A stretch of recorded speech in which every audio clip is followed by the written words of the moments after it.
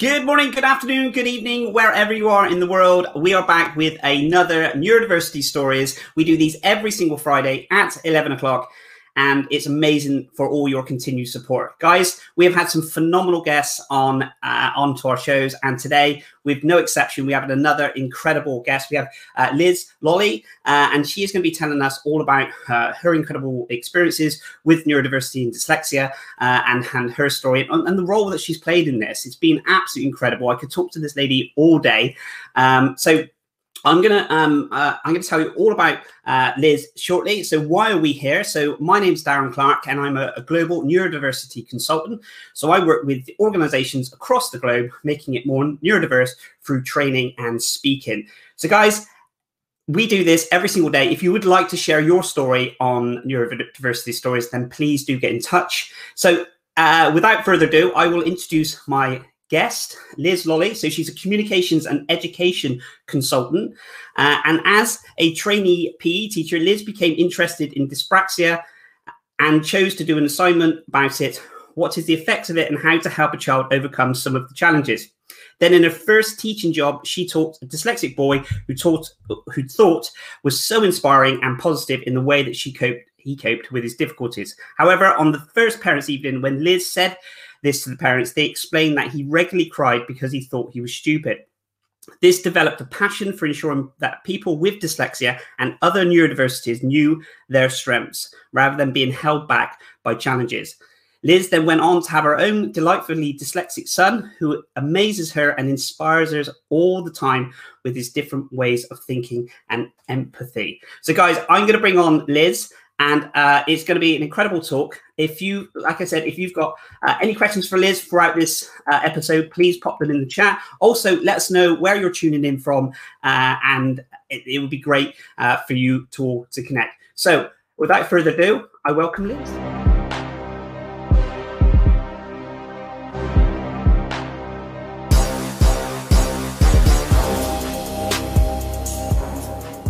Good morning, Liz.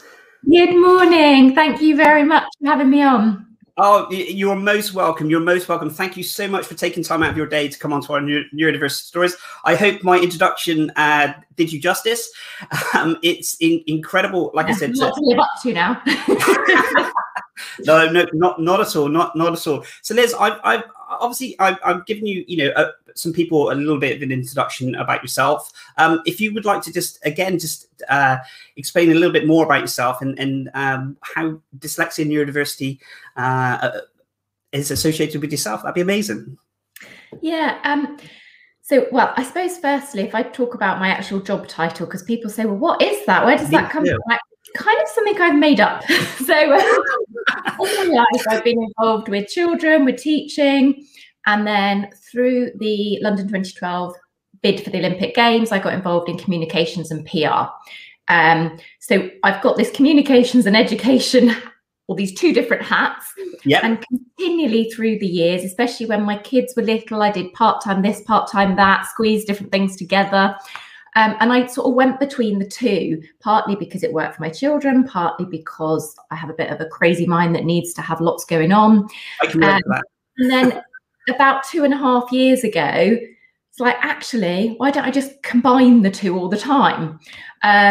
So a lot of my communication work and my education work, actually, a lot of it revolves around dyslexia and neurodiversity. But then I do some things that are purely comms and not dyslexia related very occasionally. And I currently still teach. So I originally was a primary school teacher. Okay. Somehow I'm currently teaching in a secondary school, much to my poor children's delight, because it's their secondary school. It was one of these things, again, where it tied in with where I was going freelance, wanted a little bit of security, although I like that risk element. It's nice to have some security. The school my children were at needed a part-time PE teacher for maternity cover. And then after the first year, I'd said I can't do it beyond a year because I've got loads of other work going on. It's been great how busy I've been with all the consultancy work. Yeah. And then as soon as we went into lockdown a year ago, I messaged my head of department and said, if there's anything next year, I'll do it, whatever, because I just miss the students so much already. I hate not working with kids and students. Yeah. Just amazing. They're what makes me buzz. So I've carried on for another year. Having said that, I have absolutely definitely said I'm stopping this summer because I'm taking on a part-time master's in psychology to help with all my different areas. Incredible. So I will still, I'm sure I'll still find a way to get into schools and to do some work with schools, but I won't officially be teaching after the summer. Yeah. Oh, so the master's in psychology, do you say? Yeah, that's always, that's incredible. That psychology has always been something that I've been incredibly fascinated by. Is that something that's always been a passion of yours, or is it something that you've? I did it at A level, and yeah, I was always interested. When it came into my university degree, I straight away did a teaching degree. As I said, primary, but and PE specialism. So a lot of psychology came into the sports side of it and the education side, and I've always loved that. And I just think my big passions now are around dyslexia and neurodiversity and the effect it can have on people negatively and positively, and mental health. So the idea of being able to get more in-depth knowledge about psychology, it just fits so well. Absolutely. And so your story, the story that I mentioned at the start around dyslexia, that was something that you kind of you experienced firsthand with the student that you were working. Prior to that, was there any kind of dyslexia awareness around that, or was that how? Because I know you've done a lot of work around education. Your background's massively into the education side of it. But obviously that story is very heartwarming, and was that your first experience with that, or was? It was the first experience I was aware of. Looking back, I mean, I'd coached gymnasts from the age of 14. I was running kids clubs in the evenings. I was helping with Sunday school. So I've always loved working with younger kids. And looking back, a lot of them would have been neurodiverse, and they were probably the ones that I particularly thought, oh, what's going on here? I need to help this child. There's something going on. But I wasn't aware of it until that first teaching job, where I had this lovely little boy, Charlie, and he was so able, so bright and switched on. And he was good at sport. He had all sorts of things going for him. And the school I worked with were very good, actually, around dyslexia, and had a specialist come in who she actually worked with a lot of MPs who are dyslexic, interestingly, and her backstory was really interesting. Okay. And I just thought, this boy is just so inspirational. He's amazing. So I was there all young and fresh-faced at 22, my first parents' evening, and saw his parents and said, oh, I just think he's amazing because he doesn't let his dyslexia hold him back at all. He's still so confident. And they both went quiet and looked at each other. And I thought, oh no, what have I said? Like, do they not know? What have I done? And I said, well, he cries most evenings because he thinks he's stupid. And I almost did sit there and cry myself because I couldn't get across to them enough how he definitely wasn't stupid. I understood that, things were frustrating for him. And because he couldn't do things in the same way as everyone else, and within the education system, we aren't always great at flexibility. We tend to be, well, you've got to, this tick box, that tick box. No, if you're not meeting those, then there's something wrong with you. What's the problem? Rather than, oh my goodness, you think differently. That's amazing. Which is from then on how I try to approach things with my teaching. Like you said, there are some incredible things that's happening within the educational side of it, and the corporate side of it as well. But there are some certain structures that are kind of set in stone, and that we have to kind of work with. And you take someone from a neurodiverse background, dyslexic, it's very difficult then to take someone who struggles to then say, well, this is the process, and it's a battle enough, I can imagine, when the teacher sets a job and, the task, and then the student then has to not only know exactly how to complete the task, but how to know to do the task around the certain ways that everyone else kind of works. And that's, like you said, that can be a real difficult challenge. Absolutely. Yeah. So they're actually trying to change their natural way of doing things at the same time as doing something that's quite challenging. And I don't think many people can can do that. I like to do things the way I do them. And if someone told me, in fact, I'd say I'm almost opposite to dyslexic. I really struggle with images and pictures, and battle with words. So if someone said, right, you've got to do this piece of work and it's all got to be in drawing. In fact, I had that experience at secondary school. I remember crying in my first year of secondary school in an RE lesson. And I think this is where some of my empathy and passion to help other children has come from. Although I've never had dyslexia, I haven't had those difficulties. I was quite a sensitive child. And my RE teacher was intent on every week, the homework was drawing a picture of a Bible story. I can't draw. I've never been able to draw. It's not me at all. And it really gives me a fear factor, which I now can relate to how dyslexic children often feel about writing, or someone with dyscalculia feels about maths, which I don't get at all. I love those things, but tell me to do some art and I am petrified. And so the teacher made me cry because she said, you haven't tried. You haven't tried with this drawing, this homework.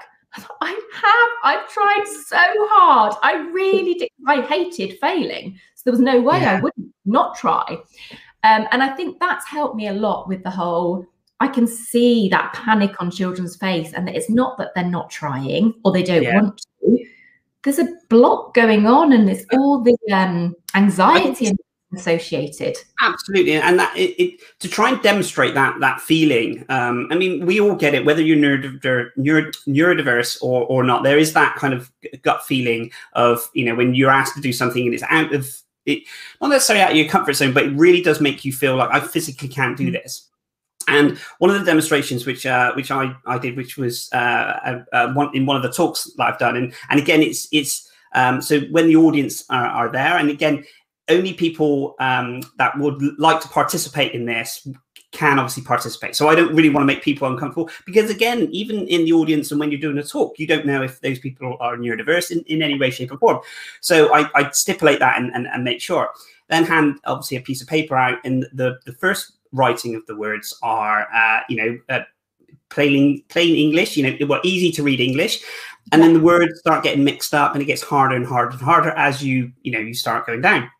And it's interesting to see at the start, people grab it with confidence and they're going to, obviously doing the talk. And then it gets slower and slower and more confused. And you can just see they're, you're not taking joy from their confidence that's going down, but you can see almost them falling into the chair, and they're really kind of struggling to see. And some of them can't even get to the last sentence. And then you reveal that that's how a dyslexic student may start every single lesson within their educational system. Yeah, I've done exactly the same kind of thing when training TAs and teachers in school, because I just think it's the most powerful thing. And yes, it's not nice to go through that yourself, of feeling panic, the frustration, and some people the anger. And I'm like, well, look, and you wonder why that child misbehaves in your class, and you think it's because they're naughty. No, they're frustrated, they're anxious, they don't know what to do. They're asking for help, and it's so powerful. I only thought about this recently, I'm incredibly fortunate. I work for myself, so I can kind of work 6 o'clock in the morning or 12 o'clock at night. I kind of work, and obviously I do work in between that, but there's I can kind of pick within reason. I can pick and choose what hours I work when I'm at my strengths. But then if you take the educational system, where you then have between the hours of 9 and 3, yes, there's there's lunch times and breaks and stuff. It seems very pressured that there's a certain amount of time that you need to adhere to stuff, but you also need to be in the right zone to be able to do something. It's like asking someone, I guess, in marketing or something, when come into the office 9 o'clock, right, sit at your computer, be creative. It's I guess those added pressures of those times for a student could be really tricky. Absolutely. And again, it's something that I'm similar to you in that most of my work is for myself, and I work at all sorts of strange time, much more alive late at night. Occasionally I have inspiration in the middle of the night, so I will start writing then, or I will start working on a campaign. I will do it when it suits me. And then you think, we expect a child to be creative when we tell them to. Okay, now write a story. What can you tell me about this? And yes, I'd say I'm a sort of strict but fair teacher. And I do think there's a certain level of you've got to do what you're told to an extent, because life is like that. Yeah. But there's got to be allowances, and there's got to be an understanding, I think, that we can't all perform at our best all the time. Liz, do you think that because I tend to work, there's two extremes for me. I tend to do short bursts, so I'll do 20 minutes, or I'll hyper focus where I could just be working for hours and forget to eat and drink, and I don't know if that's my ADHD or my dyslexia, and I could just literally, it's almost like nothing else around me exists, in that sense. So I can miss appointments sometimes, and those elements. Do you think in the educational side of it, short sprint, because standard is kind of an hour, an hour's lesson. Yeah. Do you think it, again, just an opinion, do you think it would be better if you had short bursts for, definitely for a neurodiversity child, or do you think that would help? I'm just speaking from my personal experience. Yeah, my feeling with the majority of best teaching practices, or actually most of life I'd probably apply this to, is there's no one size fits all approach. But Absolutely. For things like education, we've got to have some structure, but it's variety. And I think for me, I know as a teacher, it would be very difficult if every lesson was very short, because you couldn't always get into what you wanted to get. You'd just be getting to the point, having introduced it and infused the children, and then it'd be like, okay, end of that now. And you'd never quite get to the point you want to. But for me, and one of the things, I run a weekly webinar about touch, type, read and spell. And one of the things I always point out on there is we're very insistent that you shouldn't have the child doing the touch typing program for too long at a time, or an adult even, because you start making mistakes, you lose confidence, you lose motivation. And my big thing, and it's always been this in the classroom as well, is to have a brain break. And when I taught in primary schools, I would regularly get every child in the class to stand up, step back from their desk, and do something silly and physical. The one I often use an example in the webinar is for younger children, get them to act out and sing head, shoulders, knees and toes. It just gives them that refresh. It stops them from stressing about whatever they were stressing or over focusing, gives their body some relaxation. So if the tension's starting to go there, that all drops. They sit back down, and honestly, you can see like a different group of children in front of you. Absolutely. I think back to, my kind of corporate days when I was in, board meetings, manager meetings, whatever they talk of. And we used to have one every, this is before I found out my dyslexia and ADHD. We used to have one every single Monday. And I knew from 12:30 till 3:30, we would be sat. I mean, it's incredible. We'd be sat in a room with no windows, and we would just basically be going around to each department manager, senior manager, and relaying business plans, and what sales were, waste, shrink, and all these different things.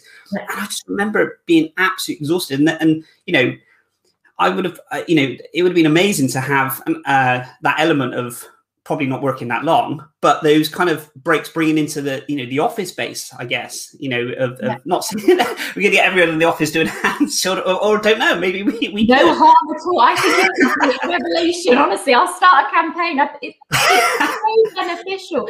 And actually thinking about it, the amount of times as a teacher, we get told for a specific child as part of their individual learning plan or behaviour plan that if you can find an opportunity for them to walk around the class, maybe get them to give out worksheets, that's all a bit more tricky at the moment in COVID times, but get them to move around, because then it keeps their focus. It's like, actually, that will help the majority of children, and definitely most neurodiverse children. It would really help them find an opportunity for them. And instead of waiting for them to just think, I can't sit anymore, and they leave their seat and they get into trouble, give them the opportunity to succeed rather than fail. So give them an opportunity. Oh, could you just pop over and get that for me? Oh, could you just go and give a message next door? Whatever it might be is so beneficial. And the impact it will have on their mental health and their learning is just huge for such a tiny little thing.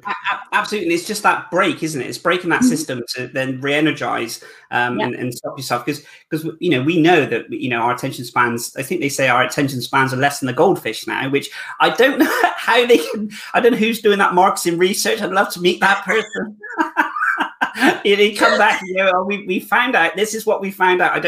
I'm not too sure how they do that. I don't think it's actual goldfish, but it is, you're absolutely right about that breaking it. Liz, you mentioned that your son has dyslexia. And what are the kind of things that you found? Obviously, you worked in the educational, and you still do work in the educational system.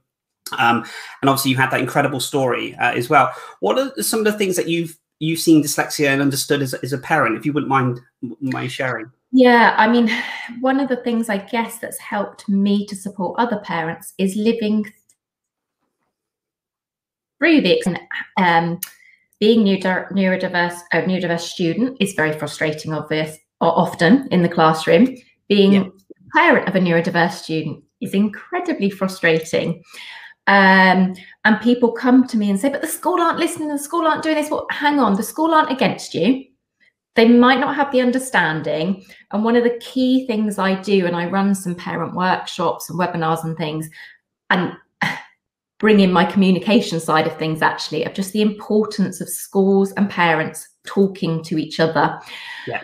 And I didn't get it right. And I always put my hand up and own up to this. And there was one time where I had to walk out of a meeting about my son, and his dad, who is much calmer than me. He's dyslexic himself. He's a much slower processor. Yep. I left him to do the talking because I was losing it, because I was just getting so frustrated, and the passion of it being your own child as well. So yeah, it was the point for me. And going back to the question about dyslexia and things, my experience previously, until I learnt more, I didn't realise that my brother and my mum are most probably dyslexic, and they both agree as well. And my brother's in education. But interestingly, they don't have the slow processing speed at all. So it's that importance, again, of remembering with every type of neurodiversity, no one's the same. And there's all these different things. So we had dyslexia in the family. It's on the other side of the family for my son as well. And he started school. I knew there were some blocks when he was tiny. And it's terrible because you automatically compare your children, even though you say, I'm not comparing them, and I've got a daughter who's nearly 2 years older who didn't have the same difficulties. And so you start noticing things. And then he started school, and actually his reception year, he came out at the end of reception year with incredible assessments for his baseline assessments, because most of that was practical and oral. It wasn't writing things down. And there wasn't too much emphasis on reading.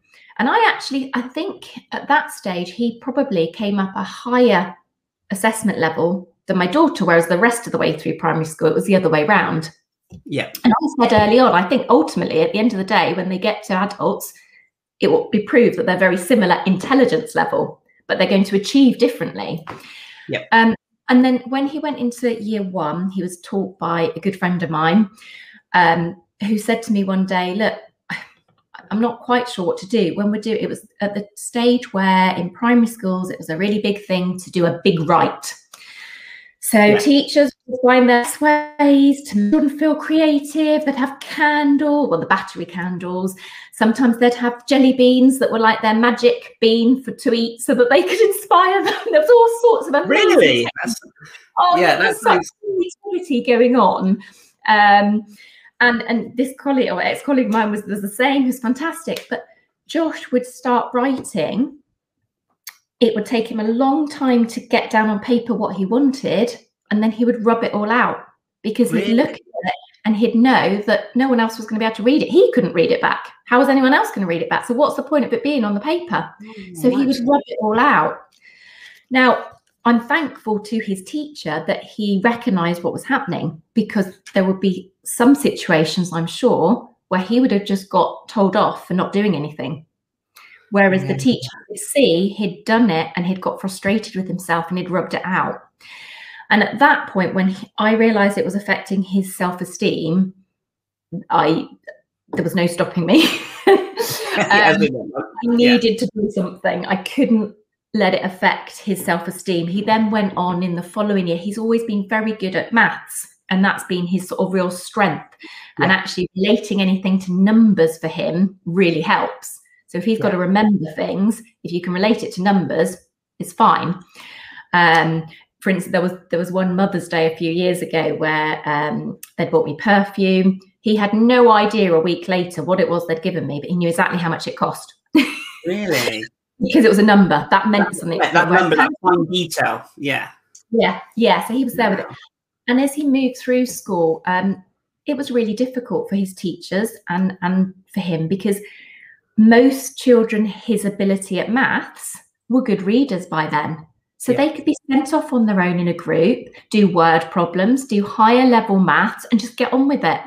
He couldn't, because he couldn't read the question to start with.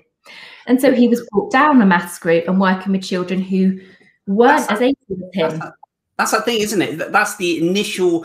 So the initial start of the task is unable to even go through the process, because the initial question is something that they're unable to.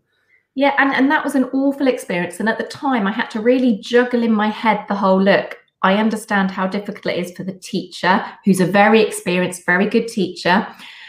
Yeah, absolutely. But also at this point, I've got my mum head on. And I'm not having my son knocked or miss out on his maths learning, which he loved doing, because he can't read the questions. But it is a genuine problem, because what do you do in a class? You can't sit with every child and read to them the questions. So you do think, oh, those ones, they can just get on with it. They can do it. And then when you've got someone who's very good at maths but can't read well, I think you hit the nail on the head on that one, Liz. It's incredibly difficult, with one student in the sense, in that sense. But and this is why my hat goes off to anyone in the educational and the teaching sector, because it is so difficult, because, like you said, every single child is different. Every single person with dyslexia is different. My dyslexia is different from this person. So to then put all that together into a classroom, to then have, this is the topic that we're covering, this is the work that you need to do, and then suddenly you have all that neurodiverse, and then people who are not neurodiverse. It's like a whole kind of mixing pot, isn't it? Which is incredibly, really, really difficult to fine tune and help those elements. Yeah, and I think that was I found it incredibly difficult to teach full time, because I constantly had all these battles in my head of how I could help every single child in the class. And that's really hard when you've got 30 different needs going on, and I couldn't block off from that when I got home, because I was always thinking, oh, well, that child could do that, and that would benefit them. And realistically, I'm not sure any teacher could maintain that long term. And there's another reason why it suits me doing part-time teaching, part-time something else. But if you've got that sense of, I've got to be able to help every child, then it's hard to switch off from that, and you feel like you're failing if you're not. So yeah, it's really tough for teachers and for parents and for the students. And I think that my key thing that I wish I could get across to all parents and teachers is understand the frustration the other person is feeling. Nobody doesn't want to help a child. No, absolutely. Yeah. But, there are different types of people, there are different types of teachers, but I genuinely don't believe there's a teacher out there who doesn't want to help the children they're teaching. So it's just understanding each other and listening to each other's expertise, because as a parent, you know certain things about your child, but you don't know what they're like in the classroom. So don't assume they're this little angel. There's a lot of distractions, isn't there? I probably there's it's a different environment, and there are a lot of distractions in that element. Liz, I'd love to talk to you about the exam styles that we have, if you wouldn't mind. Now, from my own personal experience, I wasn't able to be put through any exams, and that was from my undiagnosed dyslexia, but I do, I'm a massive advocate for the educational system. But it's really interesting to get your kind of views on this. So if you won't mind, so how do you feel about, the current exam styles? And do you think that they help neurodiverse individuals to demonstrate their full potential? What's your views on that? Yeah, it's something that I, again, feel quite passionately about, quite strongly, and I'm sort of always working away at, and sort of looking at ways that I can help to change things, really, and I can learn more, because I think over the last 5 years, more maybe now, we've gone backwards in some ways in the way we're examining children, and it's very much reliant on memory. Whereas in the real world, thankfully, because my memory isn't great, we don't have to remember a lot at all. We Google it or we look at it up somewhere else. There's all sorts of sources of information just there for us. We don't have to memorize hardly anything. The important thing for me is being able to find reliable sources of information, because there is that problem nowadays that people will be like, oh, well, so you didn't know, da, da, da, da, da. No, I didn't know that. Are you sure that's accurate? And it's that kind of check your sources and then manipulate and interpret that information for whatever you need it for. And I mean, the amount of times in my, various parts of my job, the teaching and the comm side, that I'm asked to do something that it's the first time I've ever done it. And I could just sit there and think, oh my goodness, I can't do it. Or I could just have a go and make it up. Or what I normally do is I get onto forums, I get onto the internet, I will find out. I'm like, yeah, I can do it. And to me, that ability to find things out and then do it is so much more important than memorizing facts. And a lot of our education has become about, certainly when my son first went to secondary school, and he started at a different school to where he is now, it was all about facts, and they were given a book for every subject, a booklet for every subject, all these facts they had to learn, and they were very dry. And, and he was meant to write them out every night, these facts, over and over. And I just thought, no, why? In the real world. So take it from the actual textbook, write out on your own paper, and then that acts as, if because you've written it down, it will acts as a memory, and then you then take that information and then you're able to answer the test questions. The idea was they were key facts that you were going to build on throughout school, so that when you got to GCSE, you'd take your exam, you'd have all those facts ready and you could build on.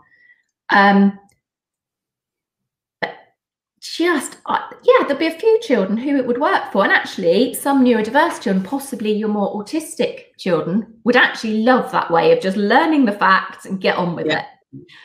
But can they then interpret the information and use it in different ways? And I realized that it was because, and some really top level educationists, schools were doing this same style. So it wasn't the fault of it was a standard process that it was led by the change in exams, and the exams very much being a focus on get rid of coursework, get rid of that side of it, just remember facts.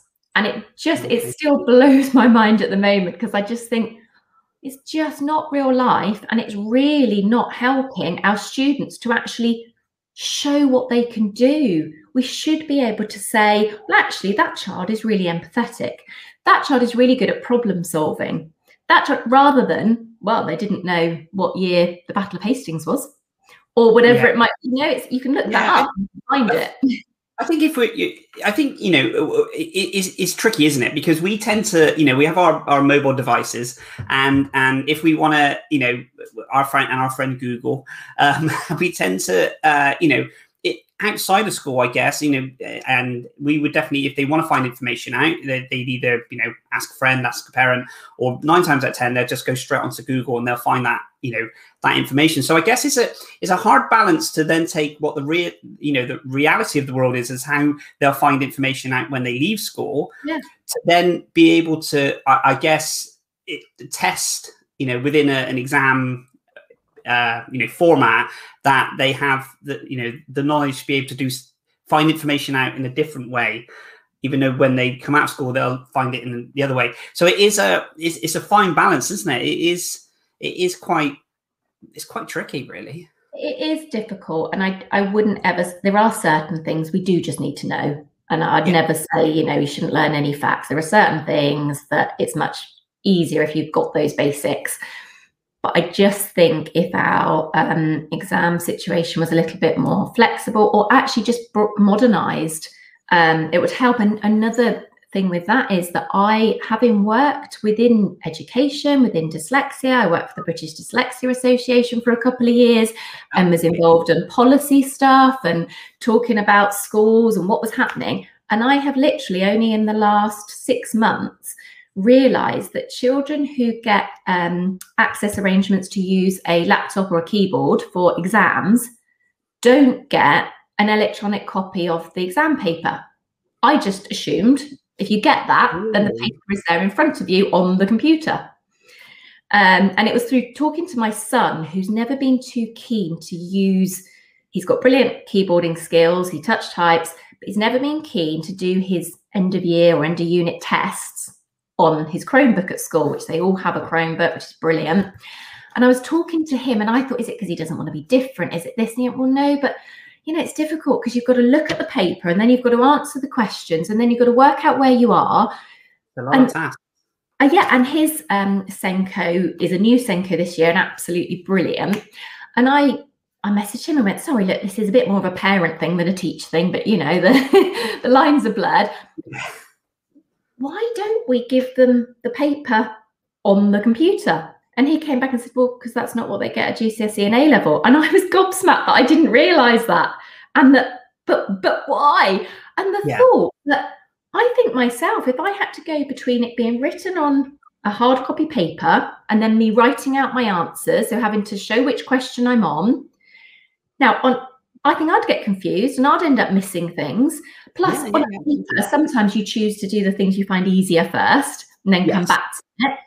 Yeah. Now, okay, you could do that on the computer and you could sort of add in extra bits, but I think you're going to get in such a jumble. So that's a big thing of mine as well at the moment, trying to look into that and making that a more friendly process. Do you think they will? I mean, what, you know, obviously I know, you know, things like that have to go through the board and there, you know, there's so many huge decisions to be made for those to happen. But can you see within the, you know, the work that you used to do with, you know, the British Dyslexia Association, the work that you know, the important work that you do now in the educational, can you see things changing, say, in the next 5 years? I know it's quite I mean, we hope, but do you think that it's easy enough to change, or is it so stuck in establishment that? I'm really hopeful that it's one positive that will come out of the pandemic, because obviously we haven't been able to do exams in the same way last year and again this year, and I mean that's caused all sorts of stress to teachers, students, and everything else. But I'm hoping it's going to be a real good time to reflect on, okay, what does work? What doesn't work? What have we done now that works well? And we're in a situation at the moment where I've got a daughter in year 11, so she's very much sort of waiting to hear exactly what's happening. And then I've got colleagues who are teaching GCSE and A-level and waiting to hear what's happening. And it's, you know, 1 minute it might be mini assessments, it might not be, and then the students might see them, they might not. But actually, however frustrating it is and however much it's making people anxious at the moment, I love that everything's having to be looked at and new things considered. Yeah, absolutely. I think you're absolutely right. I mean, there's so many elements, you know, not just in the educational and the corporate side of it, where we're looking to now facilitate work from home and all these things. It does seem, you know, this horrific situation that's kind of happened. It has evaluated and made people kind of stuff. I'd like to get your views if you don't mind. So what do you think would make the biggest difference to ensure people with dyslexia reach their full potential and do not leave school with low self-esteem? Now, I think, you know, that the self-esteem element is so important in the sense that we don't want children leaving school with low self-esteem, and because once we go back out into the workplace, it's a very competitive world. It's very challenging in so many different areas. So what do you think, the biggest difference we could do to help, if you don't mind? the key thing for me, and then I'll talk about why it's so important as well, absolutely.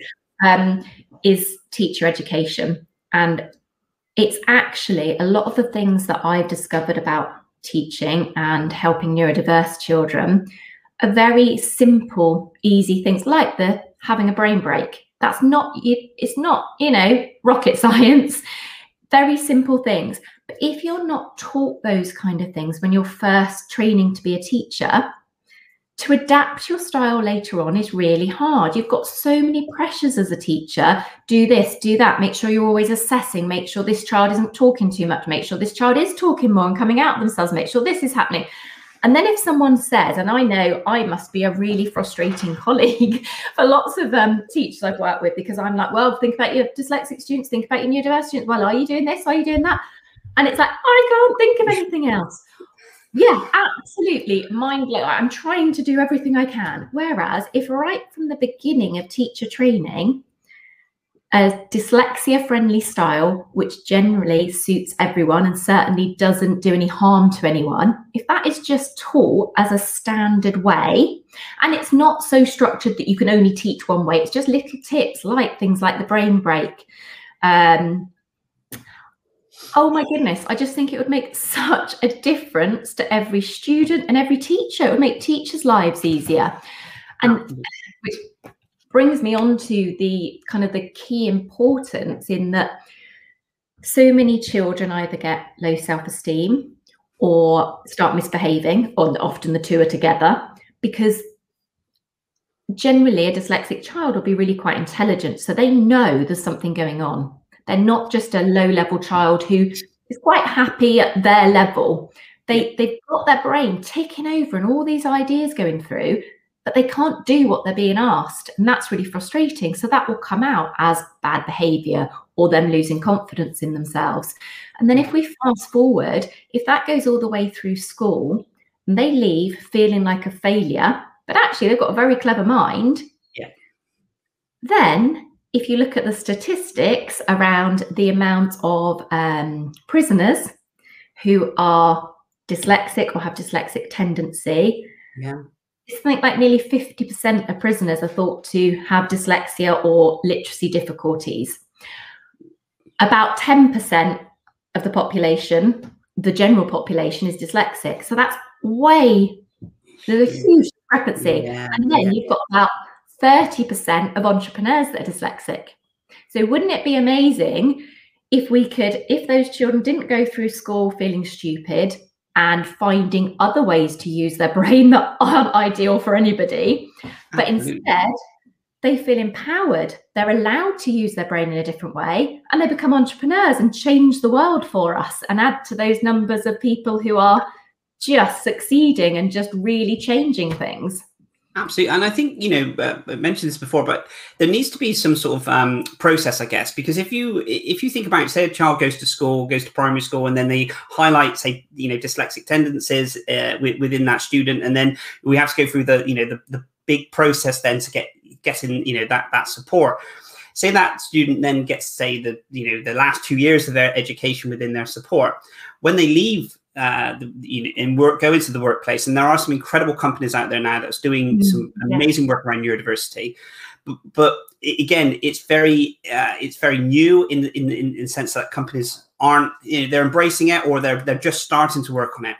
But it's almost like that person then gets the support there, and then suddenly there's no support within those elements. And I think that, in an ideal world, it'd be amazing to have the support throughout the whole throughout the whole process, but there's a missing link in that. It's weird, but the best thing I think for anyone, and this is the thing that I try to get across to parents that I support, that to get the child to build up their own strategies. So amazing. Good quality dyslexia friendly teaching doesn't mean you do everything for the child. You gradually get them to do more and more themselves and build up their confidence, and to be able to adapt and use their strengths for their weaknesses.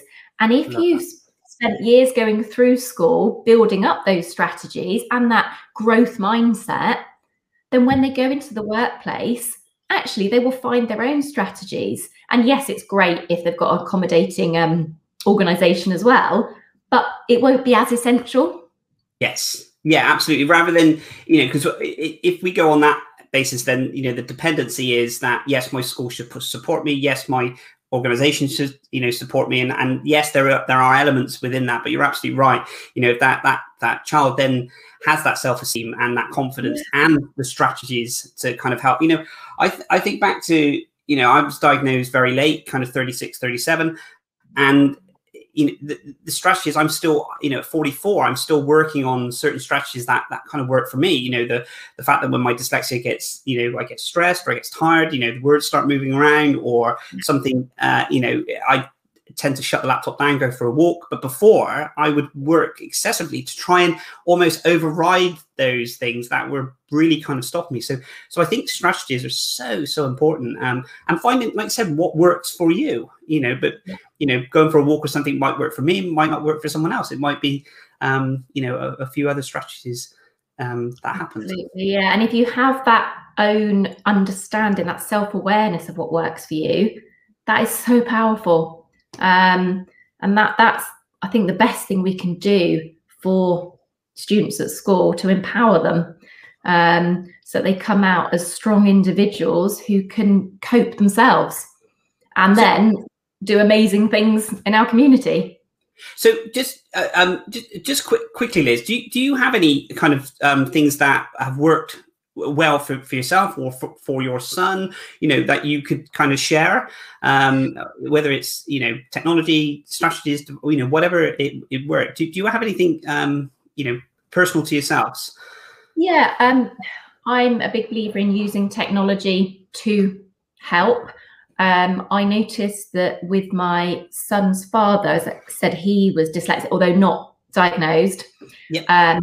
He just happened to learn to touch type when he was at school because of one of his GCSEs he did. It was almost like an office studies kind of thing. Okay. And I have to say, when I first met him, I used to laugh at him and say, oh, you did like a secretarial course, blah, blah. And then I was like, oh my goodness, this is amazing. It's so useful. And because of his dyslexia, to be able to type without having to think about what he was doing meant he could think about the words. Whereas otherwise, if you're asking a dyslexic person to write, they're thinking about how to write often, as well as what to write. Whereas for me, it's completely automatic. And for a lot of dyslexic people, it becomes automatic. I'm not saying that everyone who's dyslexic has to think about how to write. But especially early on, you are thinking about how to write. So how do you then think about what to write? So that's why we got our son to learn to touch type, and a lot of my work is around touch typing now, actually, one of my main clients that I mentioned earlier. The other thing that I always say to parents, again, you need to work out what your child's strengths are, because it won't work for everyone. Some children who are dyslexic also struggle with numbers, whereas for my son, numbers are his happy place.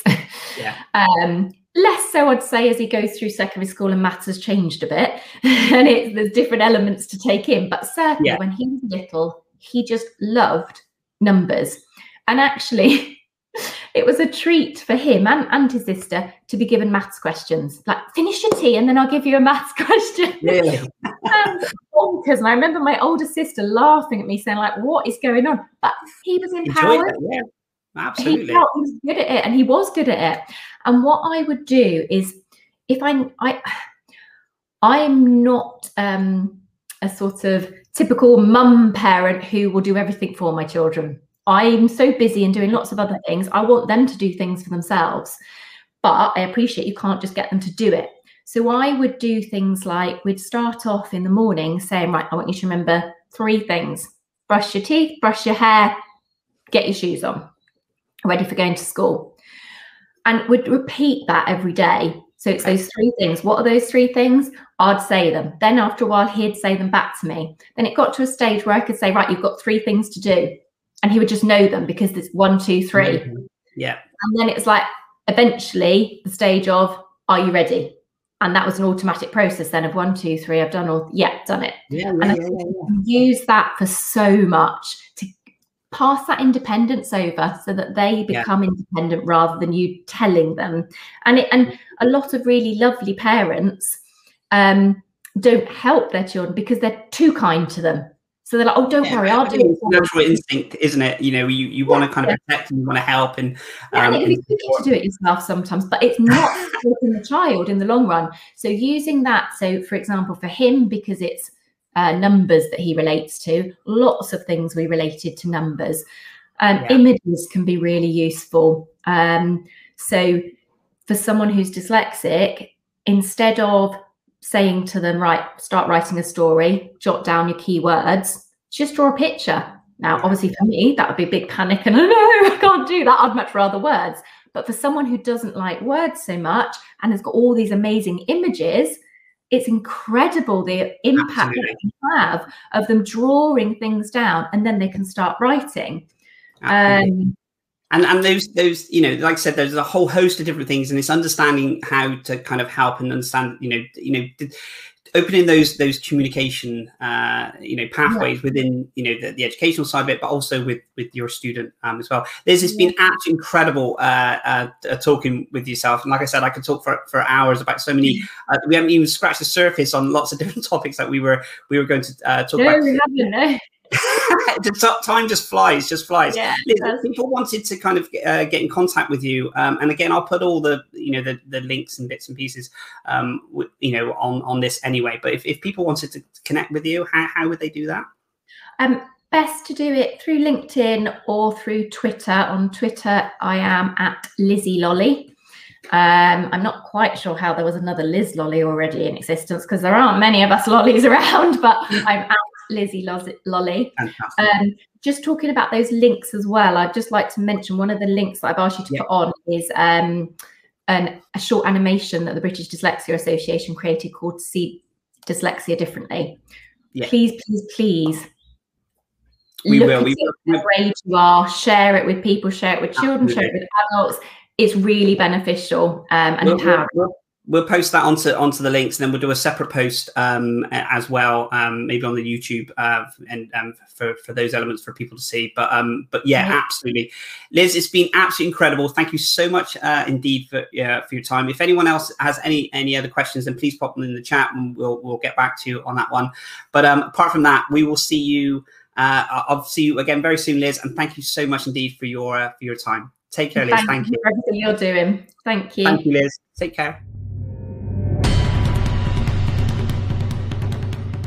So guys, that was Liz Lolly. Thank you so much for taking part in our neurodiversity stories, Liz. It's incredible to talk to you. And like I said, we've got so many different topics that we could have continued to discuss throughout the rest of the day. Thank you as always for everyone that takes part and watches these lives, listens on the podcast, and watches again on our YouTube channel. We will be back next Friday at 11 o'clock. If you would love to join us, that would be absolutely fantastic. And if you would love to share your neurodiversity story with us, then please do get in touch. Take care, guys, and I'll see you next Friday. Cheers. Bye-bye.